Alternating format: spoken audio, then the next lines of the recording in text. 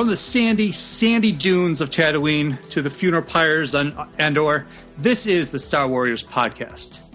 There is little to no doubt that Darth Vader is one of the most influential villains of all time. Today, we're going to discuss the character through the different medias, and to do that, I brought back my favorite scruffy-looking Nerferders. Today, I got Rocco, Jake, Colin, and Moses once again back in the studio, and we're gonna start talking about the Dark Lord of the Sith. All right, so I'm going to start it off with the most basic of questions. Who was Vader to you growing up? We all grew up in the original trilogy, and Darth Vader, probably was one of the biggest villains of our childhood into adulthood. So just kind of reflect on the character, how you were introduced to him, and I guess his influence up to today. Go ahead, Rocco. Sweet. So believe it or not, the movie Star Wars introduced me to Darth Vader. And really? Yeah, you're not going to believe it. But no, obviously watching A New Hope, for me, introduced the character physically. He was a physical, imposing being, and it wasn't until Empire that we got like a real fleshed out character. And I was of that age where I could take out the VHS of A New Hope and immediately put in the VHS of Empire. Like, I wasn't young enough to wait, the years between movies. So I got to experience Vader through all three movies pretty much at the same time.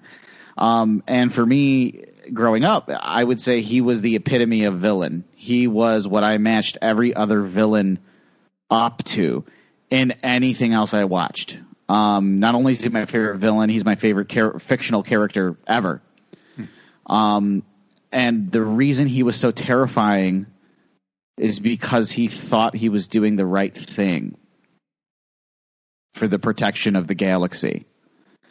And I think that to me, that makes him very scary. But he was also influential as a character because I was so young when I got into Star Wars. He was the first character that had complexity, where I started to understand complexity in characters. When you're a kid, you're watching, your cartoon shows, and how much complexity does SpongeBob have? You know what I mean? How much complexity does, Ren and Stimpy have? Sure, there's darker levels to that, but we don't need to get tangential here. I'm just saying, with Vader at that age, understanding that a character is more than a red laser sword and a black helmet. He was very complex. He was once a hero. He was a fallen hero. Well, I want to know more about that, and kind of understanding that as a kid. So really, I would say that's definitely my reflection of him growing up. Yeah, I remember that first time you see him walk through onto the Tantive 4, and it's just through the mist and these white stormtroopers, and all of a sudden this black being comes out. And that's probably when you're saying physical and imposing, that scene right there, just the introduction alone is it's so memorable, and just historical in films and now Star Wars lore. So that's amazing. Jake, go ahead.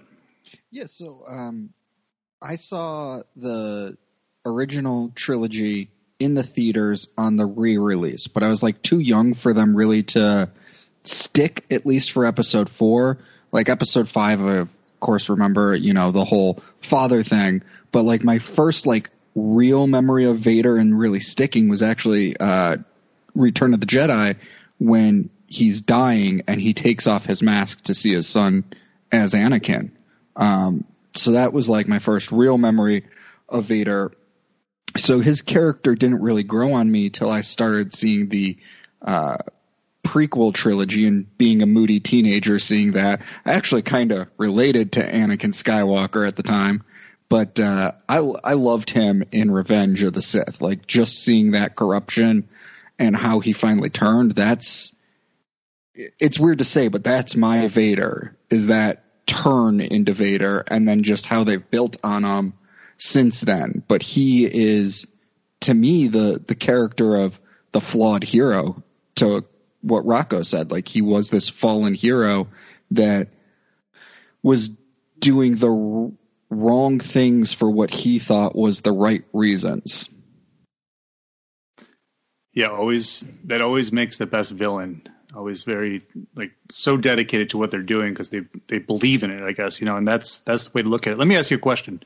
At the end of Jedi, the Force Ghosts, do you feel that the change to Hayden Christensen was appropriate, or do you think they should have left Sebastian Shaw? Oh man, that it gets into this challenging thought of, when did Anakin Skywalker die? Did Anakin Skywalker die when he became Darth Vader, or did Anakin Skywalker die when Darth Vader died at the end of the episode 6? And I think Anakin Skywalker was always in there, so changing it doesn't really make as much sense as Lucas thinks it did. Okay.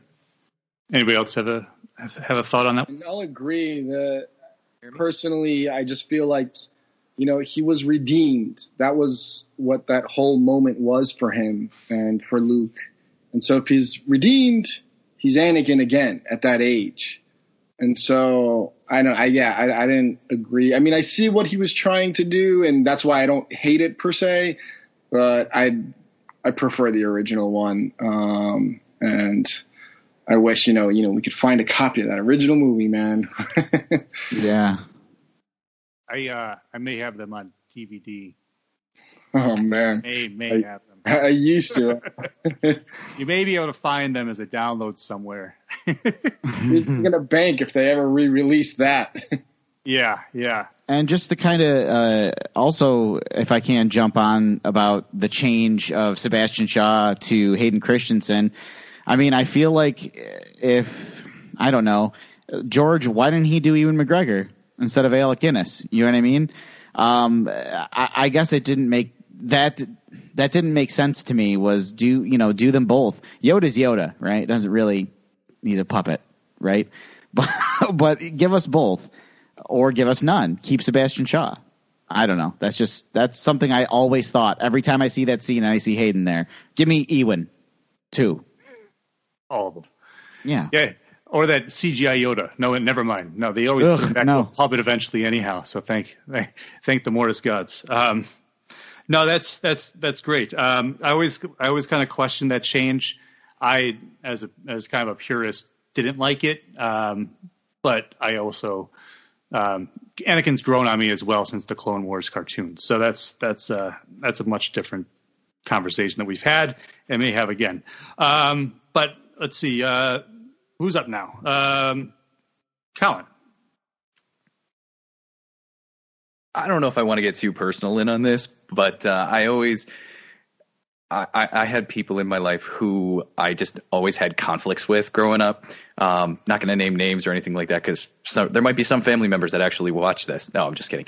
But I always saw Vader at the end of Return of the Jedi as like the perfect example that anyone could be redeemed. Like there's this hopeful 7-8-year-old Colin out there in the world who's just like, I can see the best in people. I can see them out there. And if Darth Vader, who slaughtered trillions of people, can be the good guy at the end, so can beep enter person in my life. So that's where formative years came into place of saying, okay, not everyone's a completely bad person. There's still good in them in there, and we just need to help them along with it. And that's what tiny, young, I'm on my way to being a human being Colin saw from Vader throughout those movies. Yeah, you see him come through, you hear that da-da-da-da in the beginning of 4, and he walks through the mist, and it's obviously a guy who can kill people with his mind, but he was ultimately a humane being somewhere in there that was able to be saved just at the very end. And I always kind of loved that. I really liked that. And that's kind of how I went out into the world and how I see people. And how did that Colin inside you change when you watched him slaughter younglings? I think that since we didn't see him slaughter the younglings on screen, we can only assume that that was just left-wing propaganda by the Republic and the Rebellion to instill in us a fear in the great Lord Vader that is unnecessary. That's what I think. Unless I see it happening, I just don't believe it. It's a fair answer. I'll take it. Moses. By the time I don't have I think I mentioned it in one of our other talks. I don't have the actual memory of watching 4 and 5, but I do remember knowing what was going on when I was sitting on the floor watching 6, like on the TV when it first was out on HBO. And at that time, I mean, I must have been still 5 years old. And so like a lot of the depth of the character, especially by Return, was lost on me. So as an original kind of icon, Vader was the ultimate villain. I mean, back to, you know, what Rocco said, visually, like he's wearing the black. He has that kind of armor. He has the cape. He has the blood red lightsaber. And even it was like all the senses too, you know, it was what he visually looked like.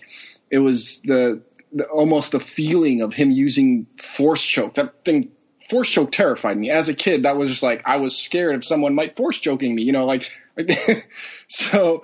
And then, like, even up to just the sound, the voice, the not only, like, how intimidating when he talked was, but literally, like, the breathing, the mechanical breathing through the thing was just, you know, by then you're just like, this guy is living off a machine. And it had that, you know, horrifying feel, especially when you're a kid, of an old person in the hospital on breathing tubes and stuff. And, you know, as a kid, especially, you don't understand life. And that idea and that thought is a little scary. And Vader brought that with him along with all this power. So he was the iconic villain. It wasn't until later where I was growing up and I started seeing, you know, more of the character and redemption and all that, you know, all that built. But as the original, and because of that, as, you know, as an original kid and as a kid originally seeing him, he was the icon, the epitome of a villain. And so no matter how much I've learned to like see more about the character, when I think of villain, that's the first person that's ever going to come up, ever. It's just like villain, Vader. Okay, who else? You know, Shredder, this guy, that guy. Vader's on top, always. He would win in like the villain showdown bracket. Oh, no doubt. Let me ask you a question about like the first time you see him come on, you know, in the scene, and he's like lifting up Captain Antilles like he's nothing, right? And that's pretty impressive as well. I mean, eventually you kind of question saying like, why didn't he just lift him up with the Force? But why did Obi-Wan call him Darth and certain weird things that happen in A New Hope? But it's his introduction to us, I guess, all of us, you know, in those movies is what sold the character and just basically set a precedent for every villain after that. So yeah. Amazing. Just an amazing creation. All right. So let's talk a little bit about from the movies. I want to know what your favorite Vader scene is and why. Go ahead, Rocco. Well, I don't know. I've got a weird answer here. And I you know, getting a little deep and personal. My favorite Vader scene of all time, Vader wasn't even in, but the scene was about him. And that was the conversation. And this wasn't always my favorite scene. This was just my favorite scene as getting older and understanding it more, is the conversation Luke and Yoda had in Jedi before Yoda dies, right before Yoda dies. And he's sitting there and Luke says, Yoda, is Darth Vader my father? And Yoda just turns over. Fucking, I'm not fucking dealing with this shit, you know. And Luke continues to prod, and like a little boy. And the words that kind of gave me a chill is when, you know, Yoda said it's unfortunate. Luke said it's unfortunate, I know the truth. He said, no, it's unfortunate that you rushed to face him. You were not ready for the burden. And I think that it comes back to every boy who maybe has to learn things about their family that they didn't want to know or were too young to understand. And I think that hits all young men when, it doesn't have to be your father, but it could be any family member, someone, you rushed to that, you rushed to those ends, and you were not ready for that burden. And now you have to face him. Now you must face him. Or in this example as a metaphor, or her, or whoever. But that, I think, hits me the most as my favorite Vader scene because of that relationship with his son and how strained it is. And I guess the meaning behind that entire scene, I feel really sums up Darth Vader as what he is. He, I'm trying to put it into even, God damn it. Regardless, that is my favorite scene, I would say. That's pretty deep, Rocco. I never, honestly, I never really thought about it that way. And that's, that whole, when he leaves in Empire and you want, as a kid and a fan, you want him to go and fight Vader because that's the cool thing to do. Sure. Go save your friends, right? Everybody would do that. That's your choice. But it's kind of profound because now they're saying, now go face him, right? Mm-hmm. Now you know what we've been trying to protect you from. Yes. And we can't deny that to you anymore. So the ultimate redemption of Darth Vader, that's what kind of was frustrating with the sequels for me, was that I loved that the first 6 movies were very much like a Vader. It's Vader's story, right? Yes. And, the sequels are fine, but I like that core, redemption story. And, yes. We grew up thinking Luke was the hero and all as he is, but in the end, we know that the story really is about Anakin Skywalker. So, yes. That's really good. Go ahead, Jake. Well, so I got to say, normally I'm later in the order, so I was expecting everyone to mention Rogue One and the scene where he comes in by this point.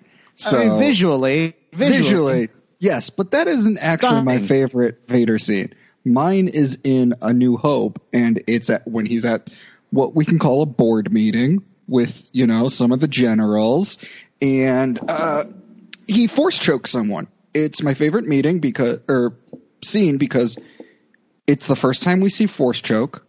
We get a ton of world building in that scene, from the fact we learn the Senate's been disbanded, that Vader's part of some ancient religion that no one else seems to believe in anymore. And I always felt in episode 4, Vader was more of a tool. He was Tarkin's tool. He was everyone else's tool. And I thought that it showed that even though Vader's this tool, you don't get on the wrong side of this guy. He will kill you, and there are not consequences for him killing you during a board meeting. So I always loved that scene. I thought it really established kind of who Darth Vader was and what the world was at that point.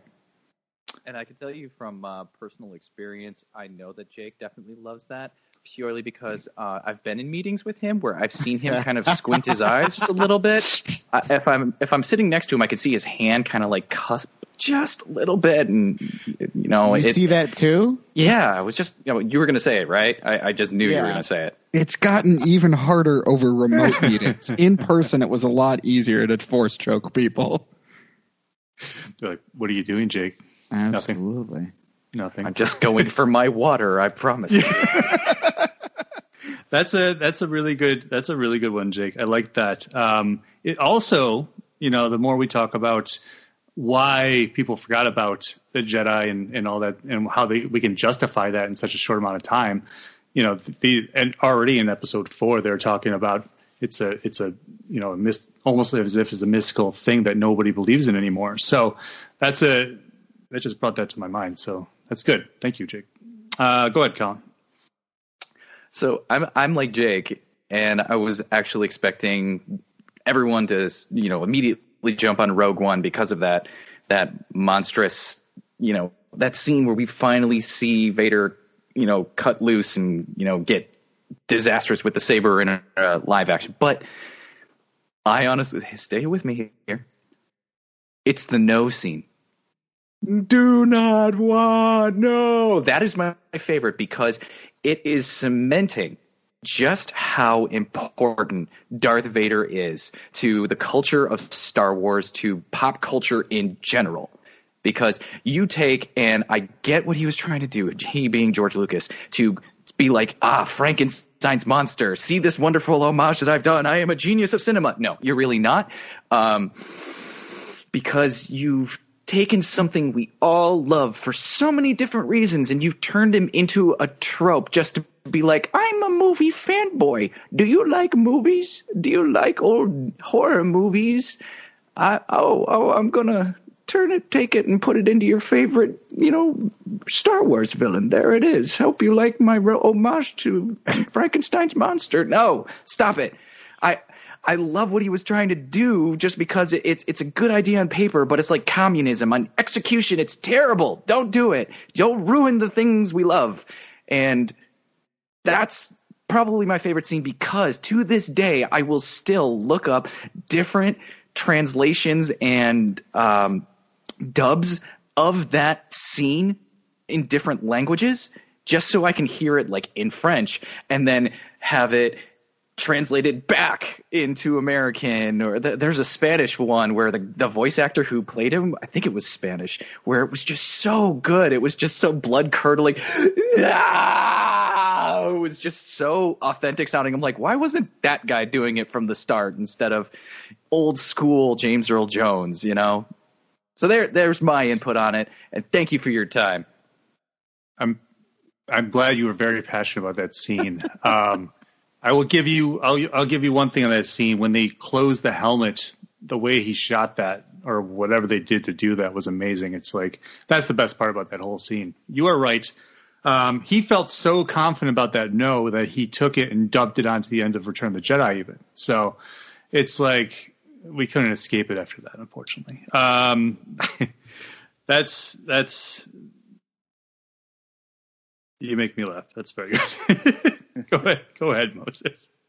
Funny that we're talking about that because that dubbed no later is actually one of my pet peeves. I think as a kid, my favorite scene is when he's fighting Luke at the end of Return. His line, it's just that whole scene, sister, you have a sister. And like that interaction between them. And I think at that time, especially, Star Wars was like the first trilogy, not only trilogy of movies, but one that was just an overarching story. There you had a sequel and another sequel, but each one was its own, even like, you had Back to the Future, but each movie was its own movie. Here was just like one, this is a 3-movie, and it was one of the first, I think, movies, at least that I remember, to have done that. So when it reached to that third film and that pinnacle of the story, him versus Luke and everything going on, that was probably my favorite scene with Luke. It's my favorite scene with Vader. It's just one of my favorite scenes in Star Wars. I think growing up, I started noticing nuances in the filming, though, and especially with Vader, different motions and scenes he had where he didn't talk. And two of my favorite scenes became both in Return, I think, again. One is when he's talking to Luke on the bridge after he's like captured him at Endor, on Endor, and then like he leaves. Luke, says something about like, I'm going to save you or whatever, and they walk him away, and he's looking down into the Force or whatever, and he kind of like looks back at Luke and then looks back down, and you could see like right there, no words, no nothing. You can't even see facial expressions. The tilt of the helmet left and right, all that emotional conflict is so vivid, and that growing up, I started realizing the power of filmmaking with that. And so that became my favorite scene. And it's the same thing later on when he's looking at the Emperor and, electrifying Luke, and he looks back and forth and the conflict. And I love that scene. So then later when he added the no, oh my, it hurt. It hurt so much to see that. And I don't know why. And I will always be angry because he robbed me of my favorite scene. Fortunately, he didn't add no muttering in the bridge scene, because now I'd be really angry. I might have left Star Wars behind for good if that happened. That But little yeah, shit. it was the nuances, and I think we talked about it when we were talking about Mando, because they brought those nuances back, with the no face and the helmet, and you didn't, especially back then, you didn't. It was pretty ballsy to like not show a face on a character for so long, and then to be able to like convey all these emotions. I mean, those scenes right there were some of my favorite Vader scenes. Amazing. Yeah, that the scene where he's talking about the first one you mentioned, where the lightsaber duel, that is my favorite Vader scene and Luke scene, because the two, like, that is the transition right there. That's the end of Darth Vader, and it's in the music during that and all of it. It's just very emotional. But what you just said about delivering a character just by being, basically what we've all been talking about since the beginning, but posing, not having to do a whole lot to really intimidate people besides just be Darth Vader. And I think that like the Rogue One scene is like candy. It's awesome, but it's candy. Delicious candy. But we don't need it at the same time. We had Vader for so long with just this imposing beast. We got to see him fight a couple times, but it was his presence that really made him. And I'm glad you brought up the Mando without the mask. Yeah, go ahead. I do want to give Rogue One scene does deserve credit, though, because it's not just candy. You had these prequels where you showed Anakin jumping around and the Jedis being like superheroes pretty much. And they were perfect. They mastered that moment, like even in the simplicity of that choreography of him walking forward. It was showing his true power more than any of the prequels did. And he didn't have to flip around. He had, they made sure that it felt more like Vader in episode 4, because that's literally, an hour later or whatever, than it did Vader in the end of 3. And so, I always respect that scene more than candy, as you said, because it wasn't just him being a badass as Vader. It was him being Vader. The way he moved, the way he just slaughtered them. Like, when I think of Vader, like, scary, that's the scene I think about. Like, he's walking towards you. I remember, like, I went to Disney World and I did the AR one. I'm not sure if any of you guys have done it, but at the end, Vader's coming, you're wearing the goggles, you're in freaking Mustafar, you're holding, like, a blaster, and Vader appears, and you start shooting at him, and he's, like, blocking everyone simple. He barely moves to block things. Some of them come back to you, and I literally just like pulled my gun down. I was just like, I'm fucked. Like, but like that fear that this guy is coming towards you and there is nothing you can do. And so Rogue One, I think, nailed that scene and that his power as far as, strength goes. And yeah, I like that scene. To piggyback off of that, even regarding Rogue One, is Ben Mendelsohn, when he said on the set in that scene where he was standing there in the castle, he said the door went up and there he was in full costume. And he said at that point, that was the first time he had seen Vader in full costume on the set. Yeah. And he said it was so terrifying that child who saw episode 4 came back out that was, scared of Vader. And he was like, that child was standing there because of how large and imposing he is. Absolutely. And we all deserve that scene in Rogue One. I think that's more the thing that I'm getting at, I think, is that we waited so long to see something like that we only imagined what Vader could do. Yeah. But from all of your answers, you didn't choose the Rogue One scene. You chose other character building things than him just slicing a bunch of rebels up, which was awesome. But there is so much more to the character, as we've discussed. So next one, we had a little talk about the 40 years of Empire Strikes Back recently. So you guys, whoever's listening, can check out that episode if you haven't already.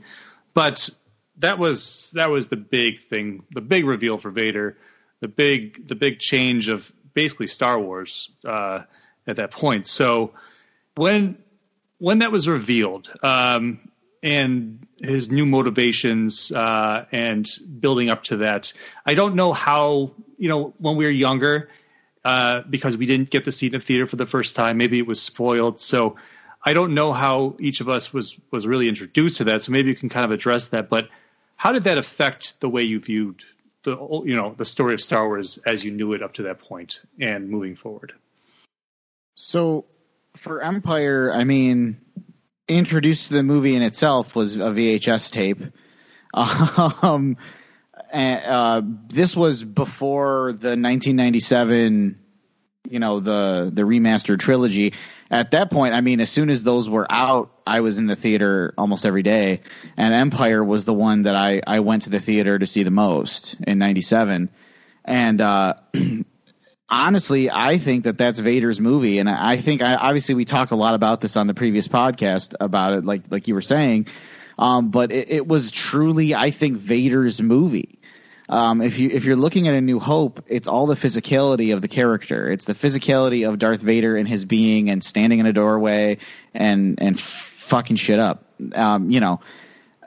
Fighting Obi-Wan, etc. But Empire fleshed him out in such a major way, and I think made him scarier, especially since the way he would just kill his own men, and with the ruthlessness of that.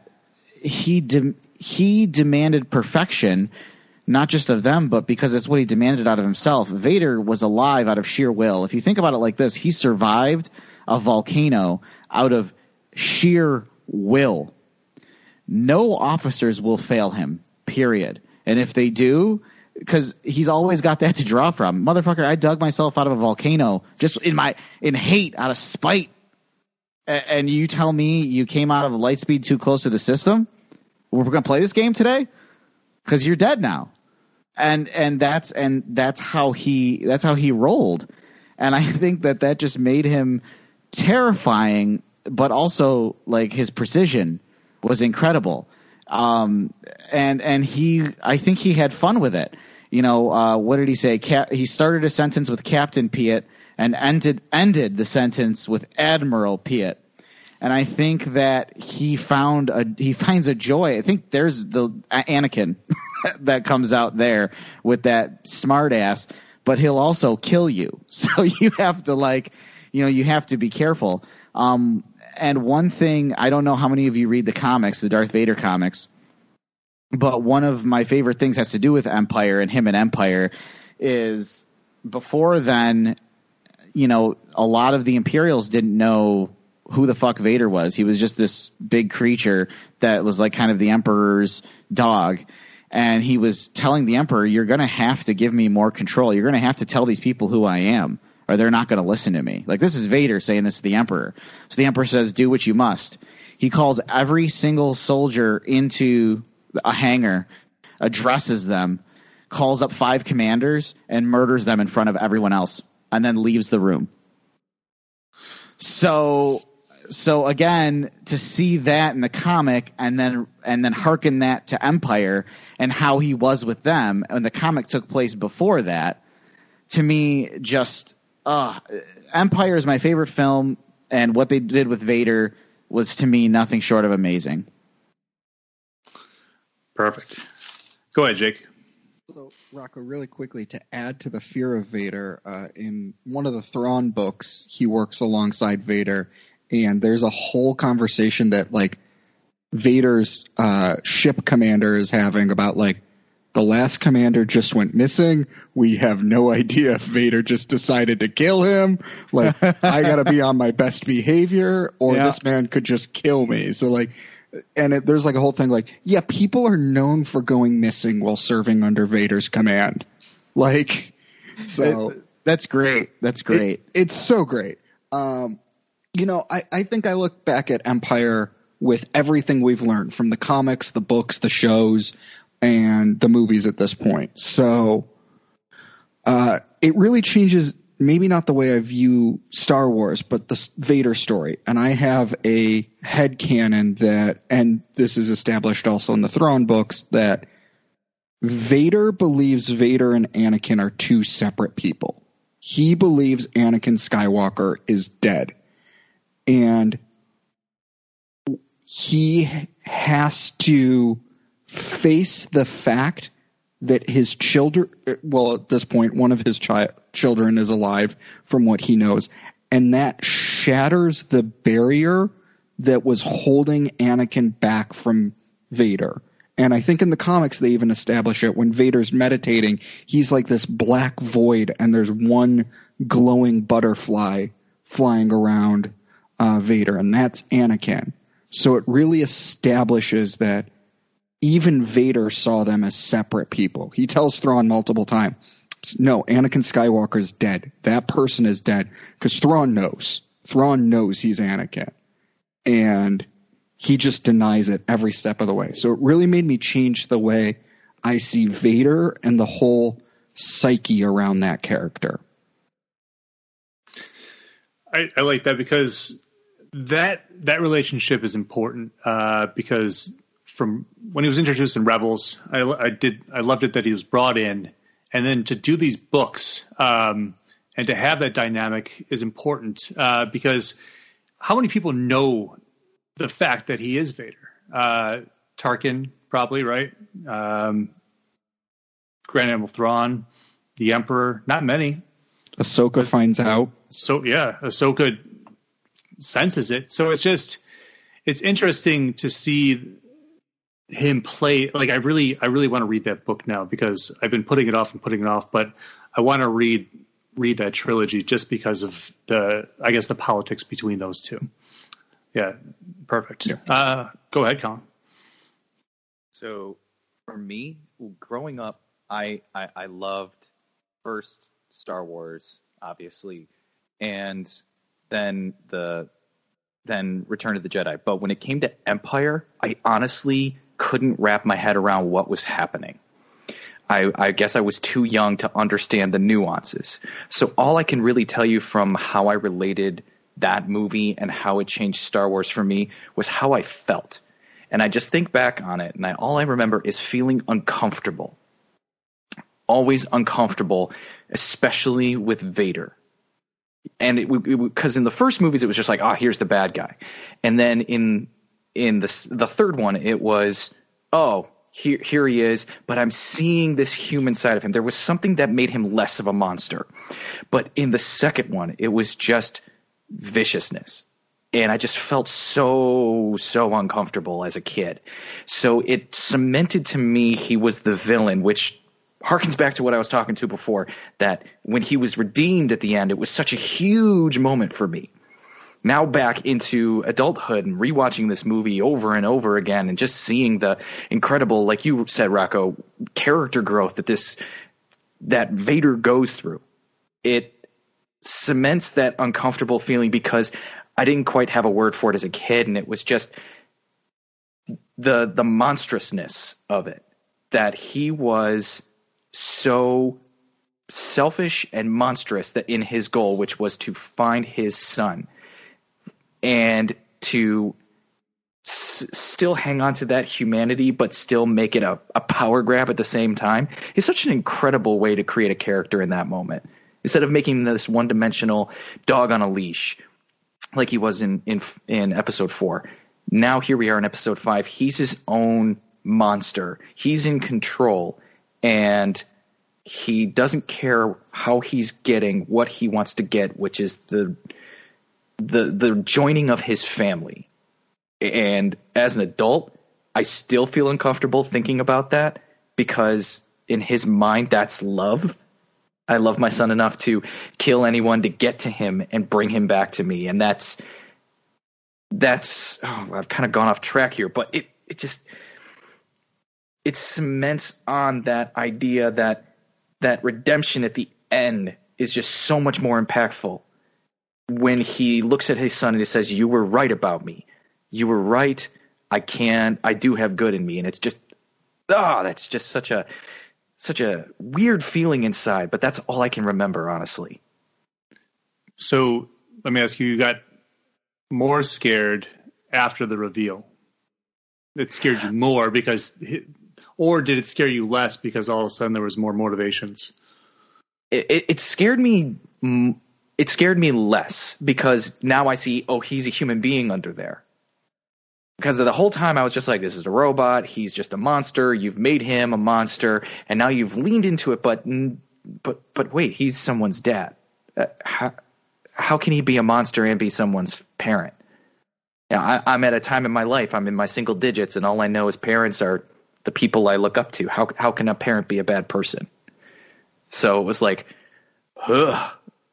Like I said, uncomfortable. Go ahead, Moses. To me, I think what Empire established, especially like at first, he was always the bad guy. Even after that, he's still the bad guy, and obviously then we're dealing with the redemption. But, like I mentioned earlier, the Star Wars trilogy to me was one of the first stories where I saw like 3 movies on one big story versus separate stories. And it also was one of the first opportunities where I got to see a villain who had a backstory and who had character. And, over the years, especially back then, 80s and 90s, the bad guy was always he's just a bad guy. He's like super bad. Everything he does is bad. And, the good guy just has to take him out. And, when it comes to movies, you'd have the big name actor as the good guy, and the bad guy was usually a semi-big name. Not as big as, the protagonist, but the second best actor or whatever. But it wasn't until like later on where you started seeing films and writing where they started putting more character. I mean, a good example is like take Bond films and how the bad guys are always these bad guys, but then you get one of the more recent ones, and I'm sure there's old ones even with Sean Connery that were like that. But Skyfall, I think, was that the one with Javier Bardem? Yes. Like he was an amazing bad guy. He had all this. Or when you take the second Sam Raimi Spider-Man with Doc Ock, and even the new Spider-Man with Michael Keaton, like he made you start giving these characters to the bad guy and they're more real, which makes them it makes them scarier, but it also makes them more understandable, which makes their evil even scarier because you're just like, I get why he wants to do that. Shouldn't I be against this? Why? And so Vader always represented that to me, especially at that, during that time where I was just like, this isn't just the big bad guy. He has a past with Obi-Wan Kenobi. He used to be a hero and now he's not. And then, later on he gets redeemed. And so Empire and Vader in Empire is that representation, that anchor of where like, oh, bad guys are more than just bad guys. And in fact, if they are more than just bad guys, they're much better characters than normal, in a story. And it always, the Empire always sank that into me. As a big comic book fan, the best heroes have really the best villains. And that's a firm belief of mine. Yeah. I'm a big DC guy. And I'm a firm believer that DC has one of the best villain stables out there because of the fact that they have such like levels to them, and they're the perfect antithesis to that hero. So, thinking about the complexity of that, and versus like when we were growing up and watching Saturday morning cartoons where it was the bad guy and it was you got to stop Skeletor because he's always bad or whatever. And that's always one dimensional. All of a sudden, you can start thinking on this second dimension, third dimension, whatever you want to do, and these villains all of a sudden have huge characters, big personalities, and motivations, and more. So, that's what I like about like as we grew up, that it wasn't always just about the good guys. That the villains also have really great stories. I mean, for those who have seen the animated series Avatar, the Airbender, Zuko is one of the best written characters of any like story. I mean, that to me, Airbender, we should do a podcast on that, by the way, because it's just as important almost as Star Wars. But the character development and Zuko has that template of like he's the bad guy, and then there's changes and he grows. And when I see him, I'm just like, oh, these are templates that Star Wars laid down, kind of thing. Absolutely. Anybody have anything else to say before we break to commercial? Nope. All right. Well, we will be back after some commercials with more Star Warriors. What you don't realize is that it ain't easy. It is hard goddamn work making something this picture here look like a Jeep. So I must be doing it for a reason. It's you. It's always been you. And it's worth fighting. All you have to decide is what to do with the time that is given to you. Join me. Gutsy Media Podcast. Because movies are our life.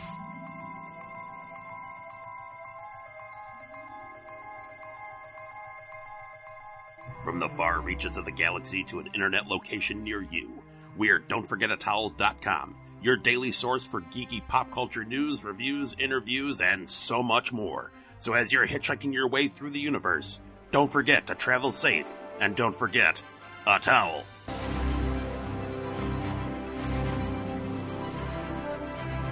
DFAT Comics is the publishing branch of Don'tForgetATowel.com, the only place to travel geekly. Focusing on creator-owned and independent titles like Hollowed, Pursuit of Plastic, and Fairy, and many more. DFAT Comics will be a mix of genres appealing to every kind of reader. Join the new source of comic book entertainment with DFAT Comics. And we're back from commercials with Star Warriors. And so we're talking about Darth Vader, one of the most iconic villains of all time. So we're going to talk a little bit about Vader outside of the movies. And I'd like to know each one of your favorite scene that either takes place in books or comics or other media. Go ahead, Rocco. Well, as you guys know, and we were just talking about this off air, if you will, just a few seconds ago. The comics, I'd say, are quickly becoming my favorite conveyance of Star Wars. I think Star Wars has done so well in the comics, and I think Vader has done so well in the comics. And I know we were just talking about that quote, which I think is one of the most badass in the comics, being surrounded by a bunch of rebels and saying, I smell fear in dead men. But really, even though how badass that is, and we were just talking about that, I'd say the whole story arc of Vader obsessively trying to find Padme's body in order to validate whether that was really his son or if the baby died with the mother like he was told. And I think, that for me, where I went, was when he was working with Dr. Aphra, and she said something along the lines of, why would he be looking for a mortician on Naboo? And that in itself, Vader's, sleuth skills, if you will, and employing this young doctor to help him. But I think that drive to, oh my God, my mom's dead. My wife is dead. I got this crinkly old fuck that keeps electrocuting me. I have family. And to Anakin, what was the most important thing? Is family and that connection to that. So to think that his bloodline is alive, and to see that driving force in the comic books, I would say definitely outside of the movies, that's my favorite thing. So in reference to which comics are you talking about? The ones that happened before Empire or after the current run? So it would be that one run that introduced Dr. Aphra to us. Okay. Yes. Which would be after 4. Yeah, that would be after, if I'm correct, after A New Hope. Beginning the first Yes. Marvel Vader comics that were correct side by side with the Star Wars or whatever. Exactly, that's the one. Perfect. Yeah. Yeah, those are great. And now you're also currently reading what's going on now, right? I've read every Darth Vader comic that I know of that Marvel has. Good. I'm definitely up. Good. I still have to read these post Empire comics. They're good. I'm on boycott until Shizor shows up, but it's all good. Go ahead, Jake. Well, first, While we're on comics, I got to say I'm very sad we'll never get to see Chuck Wendig's Vader comic since he got pulled from it. I would have loved to see what he did with that character. But my favorite scene outside of the movies, both of them actually take place in the Clone Wars. The most recent one, literally the end of the Clone Wars, where he finds Ahsoka's lightsabers, and it kind of starts that trail that we see play off in Rebels when he knows Ahsoka isn't dead but doesn't know, and then finally finds out. And then actually the Mortis whole scene when the brother, I can't 100% remember if he just puts his hand on him or something, but he makes him see the future of Vader. And I love that scene because you see the fear in Anakin's eyes over what he's going to become. And then to have that wiped, like he knew what was going to happen, and it still plays out just as he's shown. Like they show the mask, right, in like a fog or cloud shapes, right, and you hear the breath in that whole sequence. That was a really, really awesome scene, and I we've talked about the Mortis a lot and how it was just spectacular and fantastical compared, like giving you more of a look into like the more fantastic side of Star Wars. So amazing. But I guess that Clone Wars scene at the end now, that's probably the most recent iconic scene, right? Vader scene. Yeah, that was amazing. They put that in there. That was really beautiful. Go ahead, Colin. Who here plays video games? Ooh, I do. Ooh, there we go. Who here remembers Force Unleashed? Ooh, I do. Yes. That is probably, outside of everything what you guys have mentioned and the movies, that opening scene to Force Unleashed, when you are Vader, you have every unlockable skill. You are doing exactly as what Moses was saying before in the Rogue One scene, where you're just moving forward and just blowing everything away with force push, electric abilities, the throwing of the lightsaber, choking Wookiees, and then throwing the lightsaber at them. It was the most awesome thing I'd ever seen because, well, at that point as a gamer, I'd wanted to have a fully realized feeling of what it is to be Darth Vader. And we never really had that. I can't think of a video game ever where we did. The closest we ever had to like a fully realized Star Wars game at that point was KOTOR. But then 2007, 2008, I think that's when Force Unleashed came out. And you're just landed in Kashyyyk, and they're like, hey, have at. There is literally an achievement in the game where if you kill enough Wookiees, I think it's 100 Wookiees in that level, you get an achievement. Now, I understand how morbid that sounds, and I feel bad for my partner who's probably hearing me record this sentence that I have achieved that achievement just by standing still in a video game and killing helpless little walking carpets. I promise I'm still a good person inside, just like Vader was. And that was just such an awesome feeling in that moment to just be, I am Vader in every sense. And then he walks into that little hut. He finds Sam Witwer's little character. Fun fact, Sam Witwer went on to voice Darth Maul in all of the Clone Wars and Rebel stuff. God bless that man. To find that little tiny Sam Witwer character and his dad, and off screen, Vader's just like, oh yeah, I've killed your dad. Crunch. And he just crushes the dude's windpipe off screen to just be like, come on, kid, we're going together off into this dark world of evil and destruction, and you will be my tool. I love that. That is my favorite off movie version of Darth Vader. That's awesome. Thank you for bringing that one up. I love those games, and I was hoping that somebody would bring up something from the past. It was Battlefront 1, the intro to that. You walk in as Vader to Echo Base, and you're just like annihilating people. So it's along the same lines there. Speaking of video games, I really want to play Vader Immortal still. I really once PS5 comes and after the holidays, I gotta get some VR going. So yeah, awesome. Just to be able to be Vader, I think that's one of the coolest things. you can do in a video game. Go ahead, Moses. Yeah, I mean, that's weird that you just mentioned it because I literally just went through those on the PSVR, and it was they did a good job on Vader there. And I know we've been talking about a lot of the stuff about him, and I think these games take place a little before Return of the Jedi, I think, if I remember correctly, or maybe before Rogue One. So, but they really focus on his obsession with Padme, and he's like looking through all these like ancient relic magical means to see, how he can. But anyway, it really shows that obsession that he has with that side of, and it was a cool aspect of him. But anyway, I think my favorite all time scene of Vader is going to be, outside of the movies, is going to be in Rebels.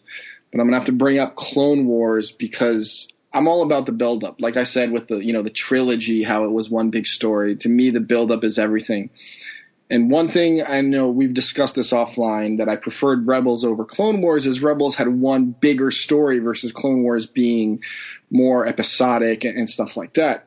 But what Clone Wars was wonderful about was it was very subtle. Like you never noticed certain things about Anakin.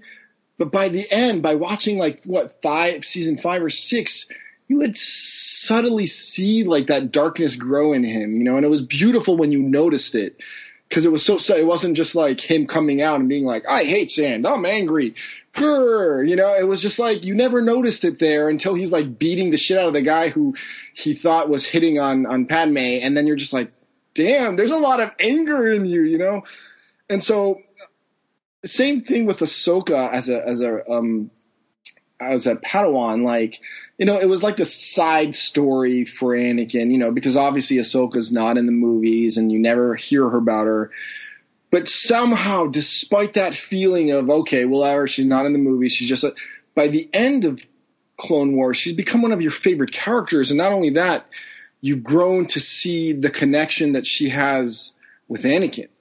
So when and this is my favorite Anakin scene, is when she leaves and he goes to stop her and she gives, like, there's that close up of her giving him that little necklace or something, and it, and it's just a close up of their hands and like the pain he feels, like her walking.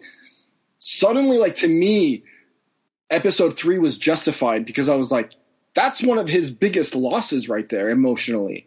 Like, so when Rebel has Ahsoka and Vader meet, that was it. That fight, we lost him. Yeah, and like where the helmet cracks and you see his eyes, and then like I forget what they say, but it's just she's like, I'm gonna save you, and he's like, Anakin's dead, he's gone or whatever, and she's like, I won't leave you again, and everything is fucking crumbling, and to that scene right there because.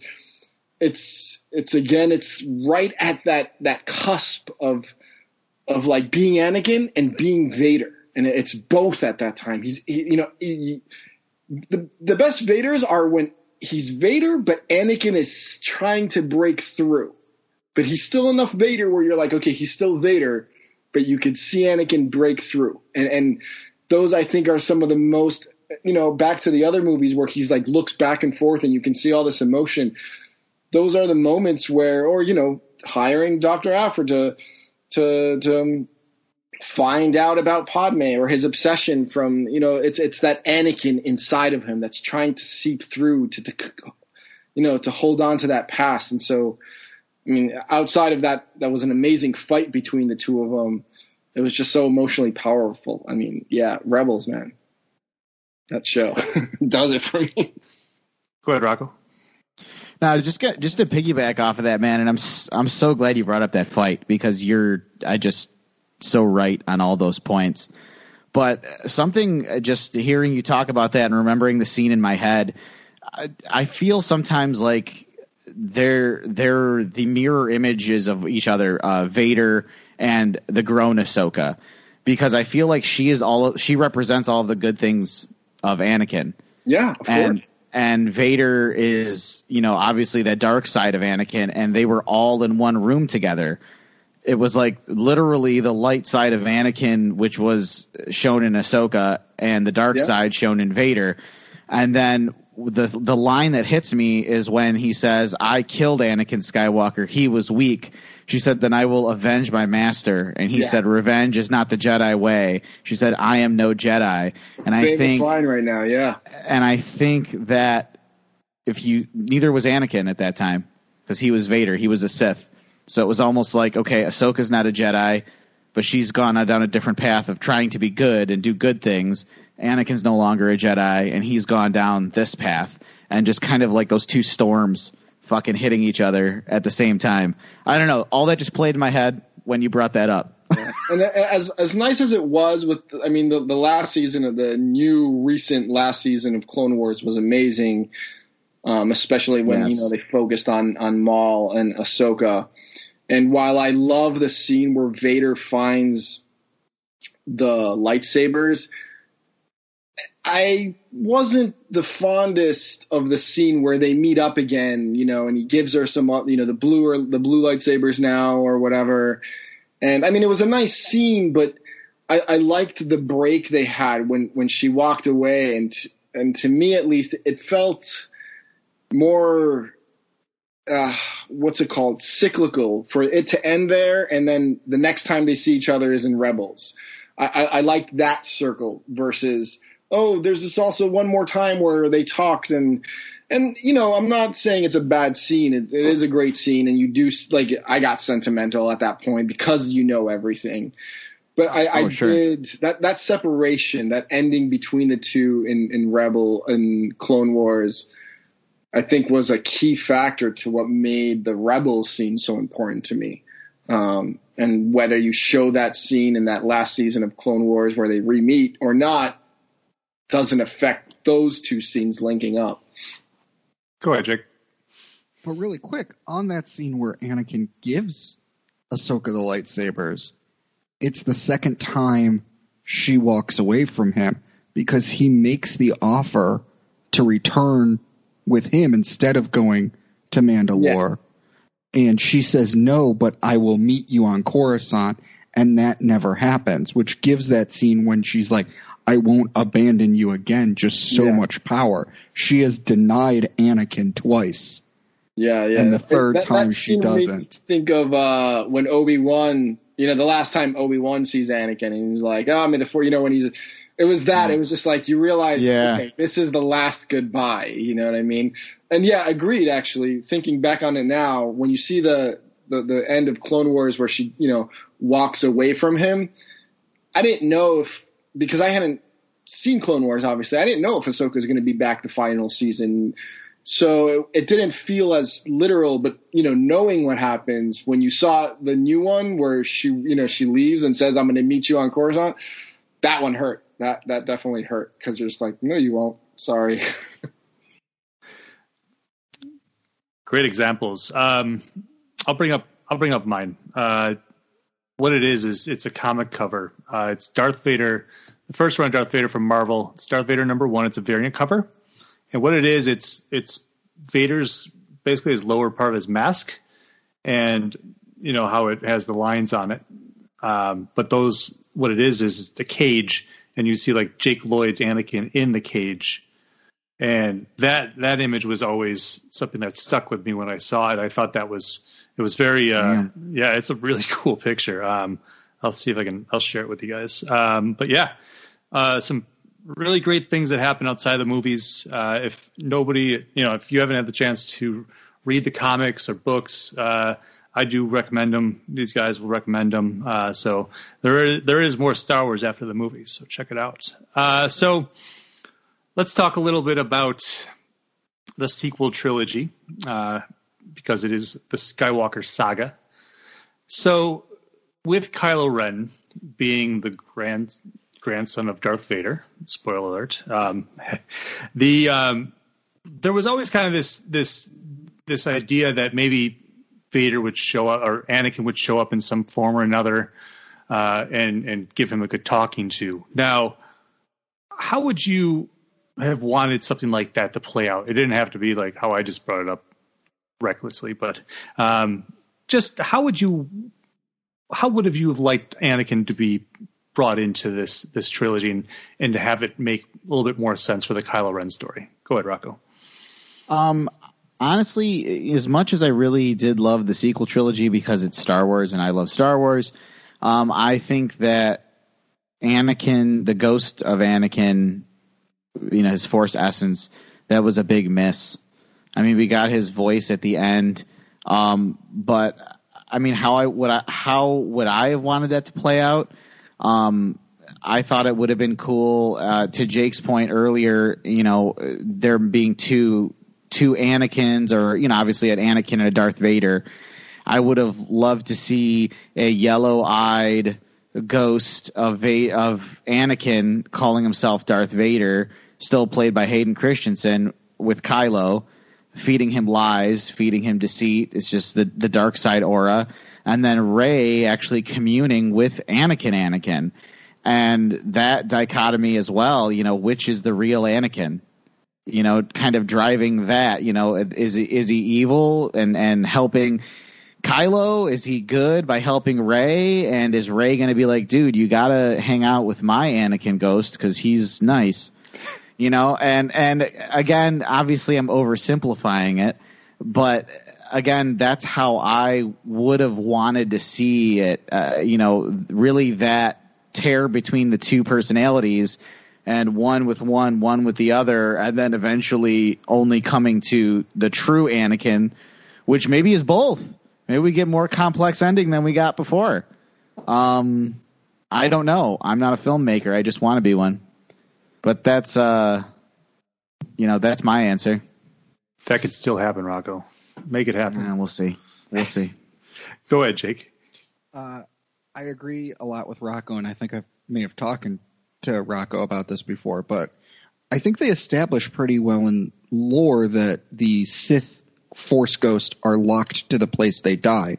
They kind of established that when Yoda meets Darth Bane, and I thought it would have been really interesting in these movies to have Anakin confront Kylo Ren and mid-conversation switch between Anakin and Vader, and like the Vader Force Ghost being like, no, he's weak, don't listen to him, the true power of the Force is here. And then the other thing, I mean, I think JJ or Disney, whoever edited it, completely destroyed the Rey help scene with the lightning and the lightsabers and the Force Ghost. That should have been the Force Ghost standing behind them, and that should have been Anakin behind her.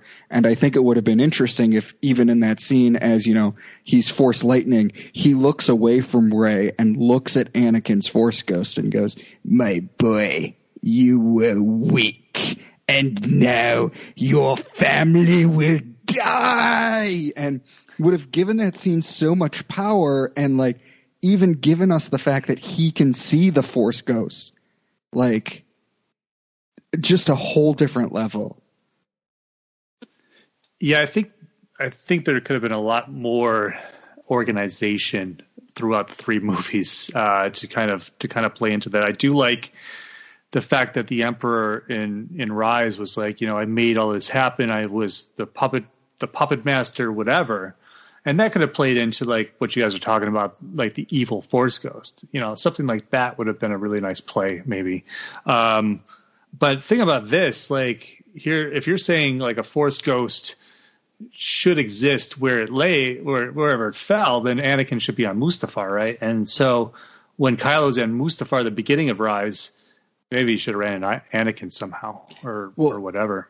So Anakin was saved, though. So my point to that was Anakin was saved, so he is different. He can leave that place, and with it, he is the first ever Sith Force Ghost who can exist more than where he died. Two things. One, when Yoda had that one, like they even, because in Clone Wars, they even say that it's all in his head, right? Because Sith can't do that Force Ghost thing, right? But have they ever said what Force Ghosts on, like probably in the comics or books, what Force Ghost can visit who? Like, because as far as the movies go, it seems like you can only see the Force ghosts of characters you've met when they were living, as far as the movies go. Right? And even in the Clone Wars, Yoda knew Qui-Gon, and he gets to see Qui-Gon. Luke knew Obi-Wan and Yoda and his father, and so he gets to see all three of those. And that's another issue I have with like the young one coming in. No, because Luke knew the adult one, and that's maybe why he's seeing his Force ghost like that. So, and then Rey knew Luke, and so you can see that. But even when Luke sees Yoda again in that one in the sequels, is there any rule on that? Because that might be the reason where like you couldn't have them all show up other than the voice, and just getting the voice in itself was a connection that Rey had that was was that extreme that. Normally you could only see the Force ghost of someone you knew in their normal body, but like her connection with the Force is so extreme where she actually gets to hear everyone that's been part of this story. I don't think it is. It's not well established because Qui-Gon's the first to relearn it. He teaches Yoda. He teaches Obi-Wan when he's a Force ghost. And then they, of course, teach Luke. And somehow, some way, they teach Anakin the skill before he dies. Like, Obi-Wan's Force ghost is standing over Luke's shoulder as he's dying, being like, okay, this is what you do, and you'll be a Force ghost. Yeah, exactly. Yeah, that kind of, whatever happens in the original trilogy kind of breaks down anything, because when we look at those movies, those are the ultimate canon, right? And so we can argue against everything they change a little bit or make a little bit more complicated. It's a really good point, because when you look at that, Moses, every example of that, it looks that way, right? But then, I mean, if they're in the Force and they're communing with each other, that you can look at it that way as well. So I guess maybe your point with Rey being super powerful, that she has that ultimate ability to maybe tap into all of it. I don't know. I don't think it's that. I'm just saying maybe that was the reason they just didn't all appear there, because that also opens the window. Like, why didn't Qui-Gon just get in touch with Luke or Leia? So, like, if you take away that rule where a Force ghost can appear to anyone, then they're just like, okay, you open more loopholes to the story as a whole. Why didn't he show up there? Why didn't he show up there? But if part of obviously this fictional story is that maybe there needs to be some connection between the person and the Force ghost in order to see the Force ghost, not that the Force ghost isn't there, then you close that loophole. You're like, all right, you only have a smaller window of who can contact her and make the story work without, throwing everything out the window. So that, I'm just saying that might have been the reason why they didn't have everyone show, even though that would have been cool. Yeah. No, why don't you email Pablo Hidalgo, ask him. He's got the answer to that one for everybody. He's the only one. And Filoni and Lucas in a room and just hang out and talk about all this shit. Do a podcast, right? All right. We're going to go to, who's up? Colin, right? So I don't know how many of you read the books that are now considered legends, but to me, I can't remember if it was Truce of Bakura or Courtship of Princess Leia, but there was a scene that sticks out to me when Anakin shows himself to Leia, and he has a conversation with her. And it's her first time that she actually gets to have a conversation with him outside of, I think, at least up until that point, because this was before even the prequels took place and everything, that she'd spoken to him beyond episode 4. She had never spoken to him after that point. She just knew him as this monster the whole time. And all she saw was Luke's hope to make a good guy. And that he comes back from the Death Star to the moon of Endor and says, hey, guess what? Made him a good guy. The guy that killed your entire planet. Yeah, good guy. So I would have loved to have seen that image. If God willing, Carrie Fisher had, lived and she was able to film episode 9, I would have loved to see that confrontation between her and Anakin in that movie, just to have that closure where she could see her father as the good person he was prior to Vader, or if they had made the prequels soon enough that we could get them while they're building the new Jedi, the Jedi Academy, or if they had recast, et cetera, just to see that scene where she gets to take out her anger on him and him just taking it going, I understand where you're coming from. I know you're angry that I've done such monstrous things and somehow I'm redeemed of it. That was such a great conversation in the book. And I would have loved Disney or whomever was making these sequel trilogies to have the guts to talk about that here is a character so vicious and villainous that was redeemed literally at the last second, who is somehow able to be immortalized in the good side, the light side of the Force, and the people who survive the atrocities that he's done have to come to terms that he's a good person. What an incredible thing I would have loved to have seen in those movies. Those are two really good books. I don't know. I can't remember, honestly. The Courtship of Princess Leia is an excellent book. Also one of the first times we see the Witches of Dathomir, actually. Mm-hmm. So that's really a good point. Have you ever read the comic Infinities? No. Check that out. It's like an alternate story of what would have happened if, I don't want to spoil anything, but it's an alternate OT story. Is this the one where Darth Vader's in a white suit? Yes. Okay. Yes. I haven't read it, but I've seen the artwork. Yeah. Yep. Okay. So that, I don't know if that'll really quench your thirst for that, but that is more of a Leia story, in a way. So yeah. Excellent. I love when people bring up the EU. Go ahead, Moses. I'm both pro and against that. Like, I've always been a fan of like the generational cycle of stories, and you'll see that with a lot of fantasy books that have to do with like reincarnation of heroes or villains, of the good guy and the bad guy. And so I liked the idea that this sequel trilogy kind of had that. With and that, I think that's what Disney was trying to do, is just kind of pass the baton. Obviously they could have possibly done a better job and kept more of the original character and the original story going till the baton was passed.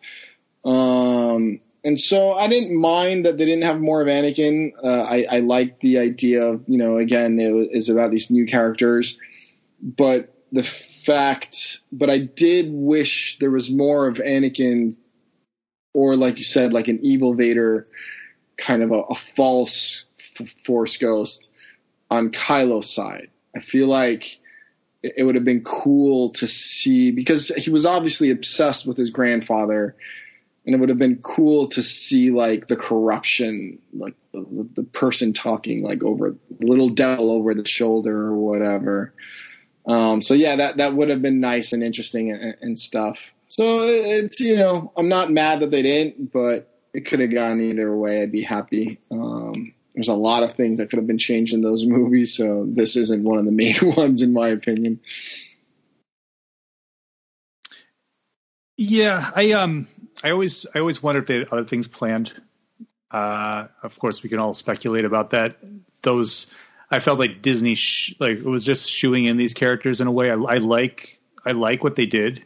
But I don't feel like it was a proper addition to call it the Skywalker saga. It's not the Skywalker saga. It becomes something else. It becomes something more, I guess, So I understand what Disney did. I don't always like it, but and I feel like there could have been some changes made to these movies, but you can't change what happened already. So I will say that, back to the earlier question, I was pro not changing Force Ghost of Vader to the young Anakin, and so that would have just annoyed me seeing him in this one. Be like, no, I want the old one. If you're going to use the Force Ghost, you got to like make the old one, like not the young. So it would have just been a reminder of that to me. Anybody else have anything to say about that? Good. All right. So we're going to jump to our last question. And this is a what-if scenario. Some of my favorite comics from childhood were the Marvel what-ifs. And I just mentioned Infinities, too. So that's a good one. What if Anakin had not turned to the dark side? How would you have pictured the alternate events playing out? Go ahead, Rocco. I know we had one podcast. We did the Star Warriors live at one point, and my brother was the only one commenting live. And the one thing he said that he and I talked about after the fact was the whole story would have ended if Mace would have just fucking taken Anakin with him to confront the Emperor. Like, if he would have just, instead of saying wait here at the temple and just say, hey, just come with me, Anakin would have seen everything that happened, and Anakin probably would have done the right thing and helped Mace Windu. And starting from there, that's my theory. Starting there, they end up executing the Emperor. And then it becomes very messy because now the Jedi they still executed, a politician, the Grand Chancellor for that matter. And, there's a whole big thing. Now, I think more along the lines of what Yoda said, or was it Yoda or was it Mace Windu that said that it would be dangerous because the Jedi would have to take over the government for a short period. And that really takes us to a dangerous place. And if you think about it, it's a religious entity that's taking over the government. How are we going to explain that to everyone? So I see that in itself being its own story and very tumultuous. I see Padme taking a major lead. I see Anakin leaving the Jedi Order because he's just like, all right, so she's got a baby, and that fucker looks like me. So, yeah, I mean, Obi-Wan knew. I mean, we all know Obi-Wan knew. And probably, Obi-Wan probably still hangs out in the weekends, That's kind of how I see that whole thing playing out. Just still a big galactic mess, but not, a genocide of a religious folk. And Anakin leaving the Order to raise his family. And then all of the drama that comes along with that. And Padme trying to, fill in a leadership role with the Chancellor being gone. And the fallout of finding out they were duped. I mean, shit, how bad would you feel? How stupid would you feel, knowing that this guy you trusted is actually evil as hell? So I think it wouldn't just be sunshine and roses if Anakin didn't turn into Vader. We'd have a whole slew of different problems. Those are my thoughts. That could play out pretty good too. I like that where the Jedi are looked at as assassins, and now it's kind of like this fall from grace for them, and so maybe then they're hunted down, it's possible by the government, and it all comes to the same situation, maybe Anakin is already too far gone and goes to become the Emperor, so it's like there could be some cool situations that come out of that. I like that. And then who else knows about Order 66? Like maybe we'd find a whole separate story of besides Palpatine, besides good old Sheev, someone else knew about Order 66 and was like, fuck, he's dead. Shit, Order 66, come on. Who knows? Who knows? Exactly. Go ahead, Jake. I'm going to take Rocco's answer, take some of the elements, put it all in a blender, and build on it. So I think the same thing happens. Mace takes him, they kill the Emperor, and that starts everything new. I think quickly the Clone Wars are done. The Jedi take over the government. I'm going to be a bad Star Wars fan and can't remember Pelp's right-hand man, the blue guy's name. Maz Armada? Yeah. He puts in Order 66, but the Jedi are prepared because they've already taken over the government and know about it. So that starts the Jedi Clone War, which plays out. And during that, the whole fact that the Emperor was hiding right underneath their feet, along with the Jedi finding out that Anakin's been having a secret relationship, actually causes a schism and split in the Jedi Order. And we end up with two different orders. And I'm going to take a crazy point here and say Mace and Anakin go and start a single order that's not as strictly adherent to the Jedi code, while Yoda and Obi-Wan stay behind and follow the classic Jedi code. And then we start the schism, which I don't think turns into a war, but that creates a whole new galaxy. I like that one. That's interesting. Wondering, did anybody ever read that Mace Windu Shatterpoint book back in the day? Yeah, Mace Windu is a much different Jedi than you would think. So I do agree with that he would not probably be part of your general Jedi Order, and that would be kind of an interesting thing if Mace Windu would have survived. How would that have looked, for the future of Star Wars, with these very powerful Jedi Masters still roaming around the galaxy and their influence? And that kind of goes back to like Rocco's thing. It's like, I mean, we're kind of in the same boat in this country where it's almost like this religious wave is trying to take over, and how do people see that? So it's very interesting to kind of think about what would happen if the Jedi were not executed and what would have happened to the galaxy. So go ahead, Colin. I see a world where Anakin goes with Mace to that point, because that's ultimately the shatter point. But he goes with Mace, and instead of killing the Emperor still believes he can manipulate Anakin. And so he allows himself to be arrested after a fight, taking down a couple of dudes, Kit Fisto and all those dudes go down. But Mace and Anakin are able to subdue him. And during his reveal as the Dark Lord of the Sith, the Senate starts to, come back to normalcy. They're out of his grasp and so forth. And then the war ends because of this. And slowly but surely, Obi-Wan starts to suspect that there is something within the way that the Emperor has been manipulating everyone. And Obi-Wan is the one who begins to doubt. And he still wants to protect the one thing, and that was his promise to Qui-Gon, which was training Anakin and keeping him safe from the Emperor. So in his means to protect Anakin, he kills the Emperor, and thus creating a new war within the Jedi, because there are those who agree with Anakin and those who agree with Obi-Wan, and thus we have the split between the two, but neither of them are technically evil. Anakin continues to have his family with Padme and the kids eventually they grow up, and that's where we have that split that kind of mirrors what happened in the Legends books with Jason and Jaina.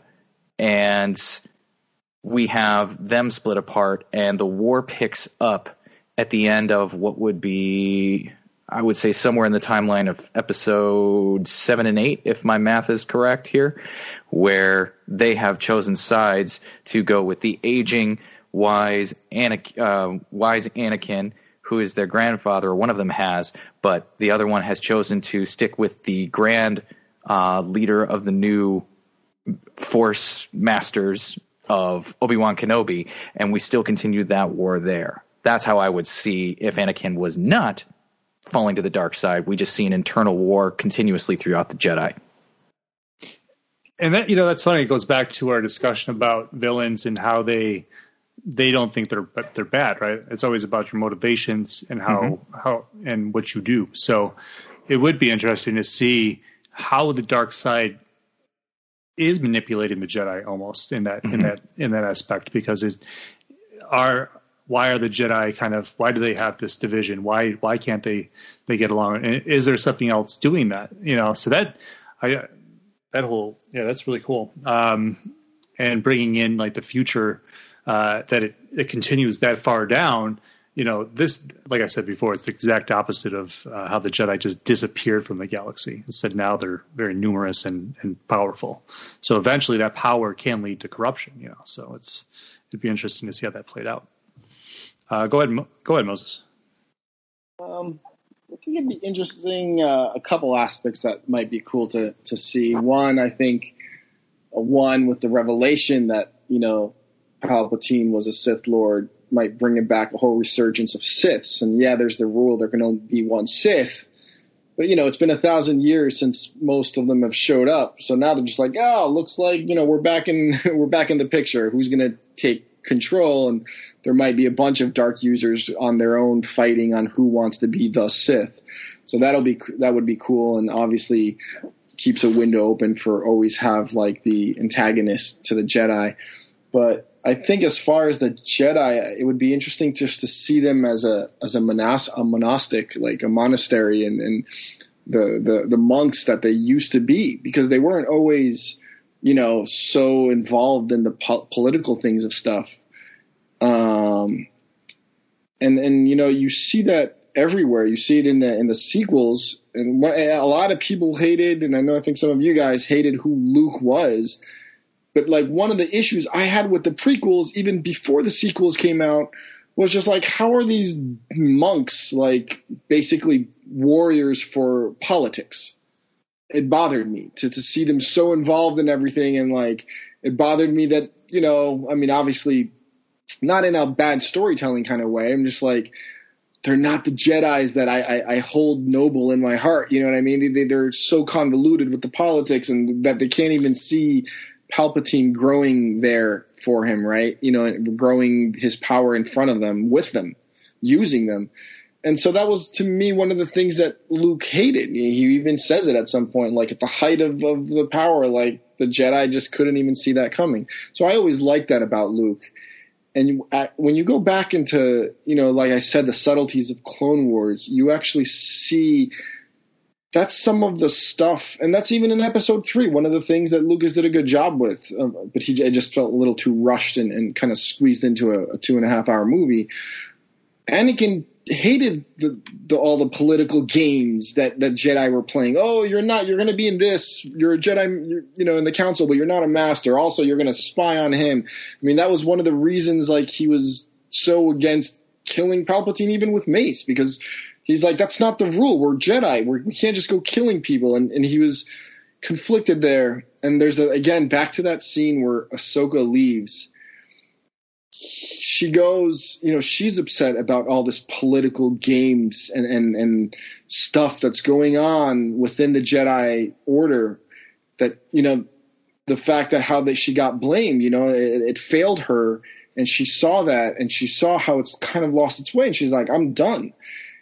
And there's this quick scene where Anakin looks at her, and she's like, believe me, Ahsoka, I get it. I know exactly what you're saying. And then she looks at him, and she's like, I know. It's almost like she already knows his own conflicts that are going to, hit him later on.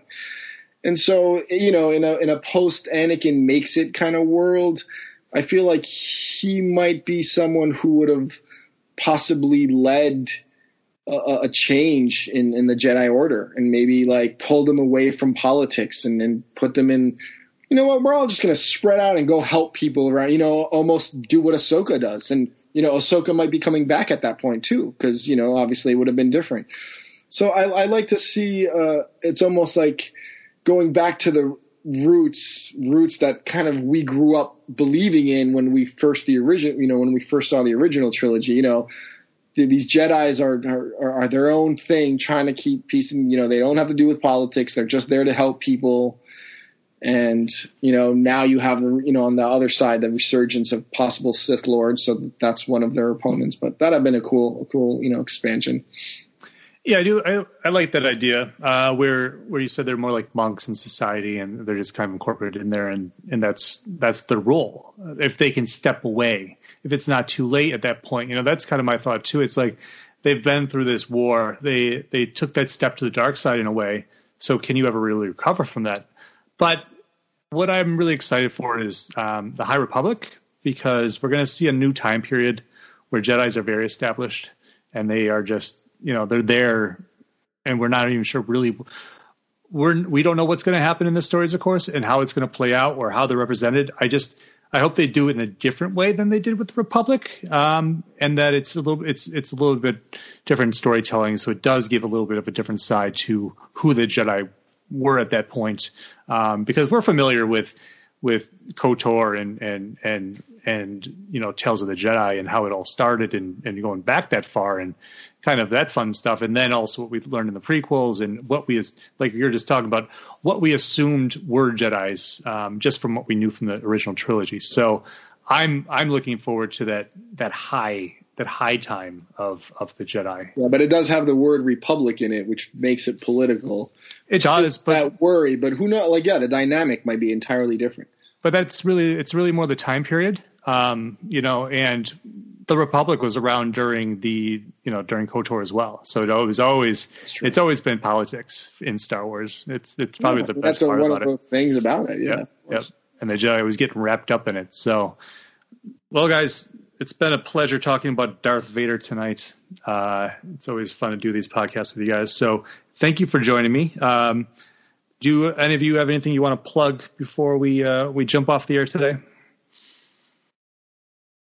Everyone's good? All right. Go ahead, Rocco. If no one else, just make sure you're not listening to the Critical Mass podcast because it's trash.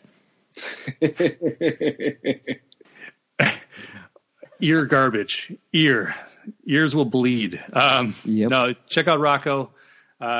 He and Dan do Critical Mass, talk about all things politics and society, and it's not safe for work. So remember that. Anyways, guys, check out the episodes of Star Warriors over on don'tforgetatowel.com.